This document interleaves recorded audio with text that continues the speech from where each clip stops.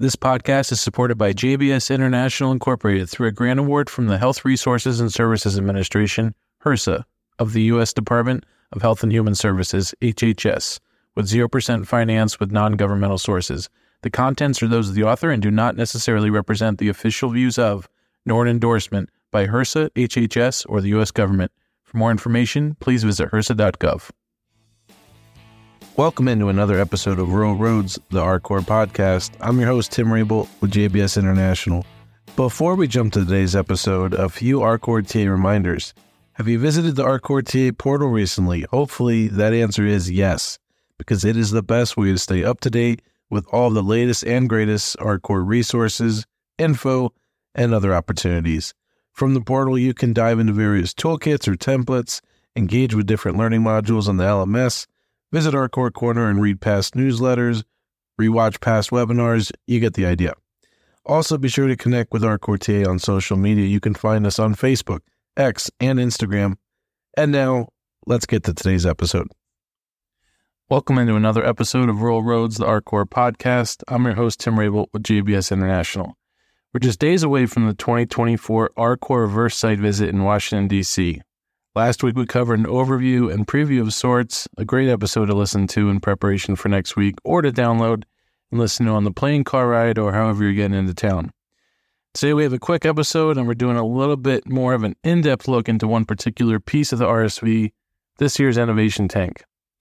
The RCORP Innovation Tank, it's not even a year old. We launched it last year as a breakout session, and it was a hit.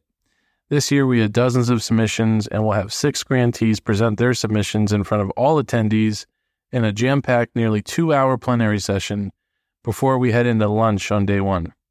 I'll be co-hosting this session with GBS colleague and technical expert lead Jordan Brandt. Once again, we will have a panel of expert commentators with a representative from HRSA, from JBS, and a grantee representative. You'll get to know them a bit more as we kick things off next week. Let's get to know the grantees. In alphabetical order, the order in which they'll present next week. First up, Family Health Center of Marshfield, an NAS2 grantee out of Marshfield, Wisconsin, right up the road from where I am here in Milwaukee. Family Health Center of Marshfield, and I'm going to read a little bit from each of the grantees' project summaries. They plan to use HRSA RCORP NAS grant funds to reduce the incidence and impact of NAS in rural, central, northern, and western Wisconsin through the HOPE Consortium Partnership. Initiatives will support individuals affected by substance use disorder who are at risk of becoming pregnant, currently pregnant, and or have recently given birth, as well as their families who reside in Barron, Clark, Forest, Iron, Jackson, Oneida, Polk, Portage, Price, Rusk, Vilas, and Wood counties, and the Forest County, Potawatomi, Ho-Chunk, Lac du Flambeau, Chippewa, and Sokogon, Chippewa tribal nations. With a total population of nearly 400,000, the rural service area is characterized by a higher proportion of residents who are Native American, over 65 years of age, disabled, or military veterans than in the state of Wisconsin overall. Their submission, their own spin on recovery doula training, a concept that Innovation Tank attendees from last year might recall as the winning grantee, Bighorn Valley Health Center, also presented on. We're picking up this year right where we left off last year. Next up after them is Intermountain Health. Located in Utah, they're an Implementation 3 grantee. Also, PsychoSTEM 1 and MAT Access 2 used a couple different awards for the funding of their submission that they'll present on, titled Rural Jail-Based Substance Use Interventions Effect on Recidivism in Utah. A bit from their project summary, they'll provide treatment, prevention, recovery services based on needs and information gathered during the Central Utah Core Planning Program. Overall goal of the project is to reduce the morbidity and mortality of substance use disorder, including opioid use disorder, in the target rural communities by implementing a set of core SUD-OUD prevention, treatment, and recovery activities that incorporate evidence-based, promising, and innovative approaches. All direct service activities will take place in four fully rural counties throughout Utah. After them will be Mountain State Health Alliance, Implementation 4 grantee down in Johnson City, Tennessee. You'll see a pattern there, also a grantee with multiple awards. From their project summary, the project will strengthen and expand prevention, treatment, and recovery services for rural residents to enhance their ability to access treatment and move toward recovery.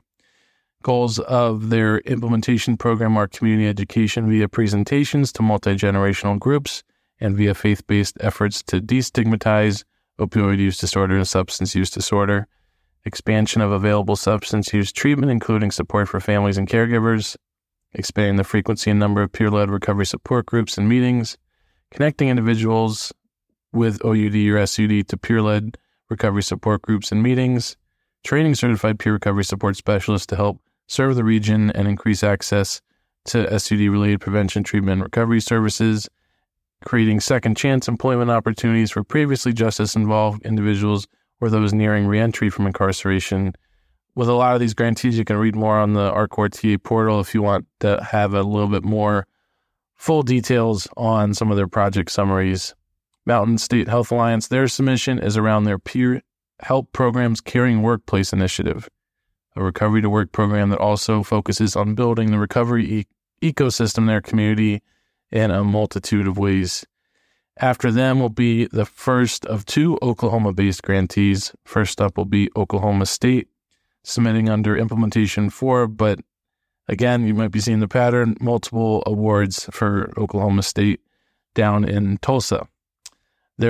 Their project summary for under Implementation 4 says, the Okmulgee Opioid Response Project exists to reduce the morbidity and mortality of substance use disorder and opioid use disorder in Okmulgee County, Oklahoma, a high-risk rural community. Okmulgee County is among the top 15 counties out of 77 in the state of Oklahoma for unintentional poisoning, and nearly 3/4 of the deaths involved a prescription painkiller. The overall goal of the proposed project is to strengthen and expand SUD prevention, treatment, and recovery services to enhance access to treatment and move towards recovery. Their work will plan and strategies will be carried out throughout the 3 years of funding and beyond by a purposeful, multi-sectoral, community-based coalition with the representatives from all sectors of the target community, with the Oklahoma State University Center for Health Sciences serving as the implementation project convener. For their submission, they will be talking about comprehensive virtual services that they've implemented for incarcerated individuals. After them will be Sanilac County Health Department, a behavioral health care support grantee, also in the Midwest, in Sandusky, Michigan. From their project summary, their goals are to improve access to quality, integrated SUD and other behavioral health care services by addressing structural and system-level barriers, improve the quality and sustainability of behavioral health services by supporting coordinated, evidence-based, trauma-informed SUD and other behavioral health care services, and improve the capacity of the community and behavioral health care system to address community risk factors and social determinants of health that affect the behavioral health of residents. Their submission, youth-based prevention through an inflatable obstacle course / escape room. Sounds so cool, I want to try it myself. And then finally, to wrap up the session, Southern Plains Tribal Health Board and Overdose Response Grantee, also out of Oklahoma. The Southern Plains Tribal Health Board RCORP Overdose Response Initiative will implement the following strategies and activities to support the overall goal of the RCORP HRSA initiative. Strategy 1, provide funding, support, and sustainability to the established Sovereign Me Harm Reduction Initiative. This strategy provides an immediate response to the opioid crisis in rural tribal communities. Some of the activities within that strategy, and again, with all the grantees, you can learn more by visiting their pages in the RCORP TA portal.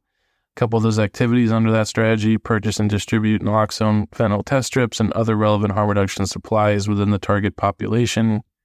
Establish services to reduce transmission of infectious disease, such as, but not limited to, hepatitis A and B, vaccinations, pre- and post-exposure, prophylaxis for HIV, hepatitis C treatment, etc. And activity 3, Southern Plains Tribal Health Board will work with CAT Media to create an anti-stigma and marketing campaign for the Sovereign Me Harm Reduction Initiative. With all the grantees, please visit the portal to read more about their project summaries. That final idea for Southern Plains Tribal Health Board, their submission is a robust setup of text-to-order harm reduction kits. So we got 6 really unique, innovative submissions amongst dozens of submissions that were all outstanding in various ways.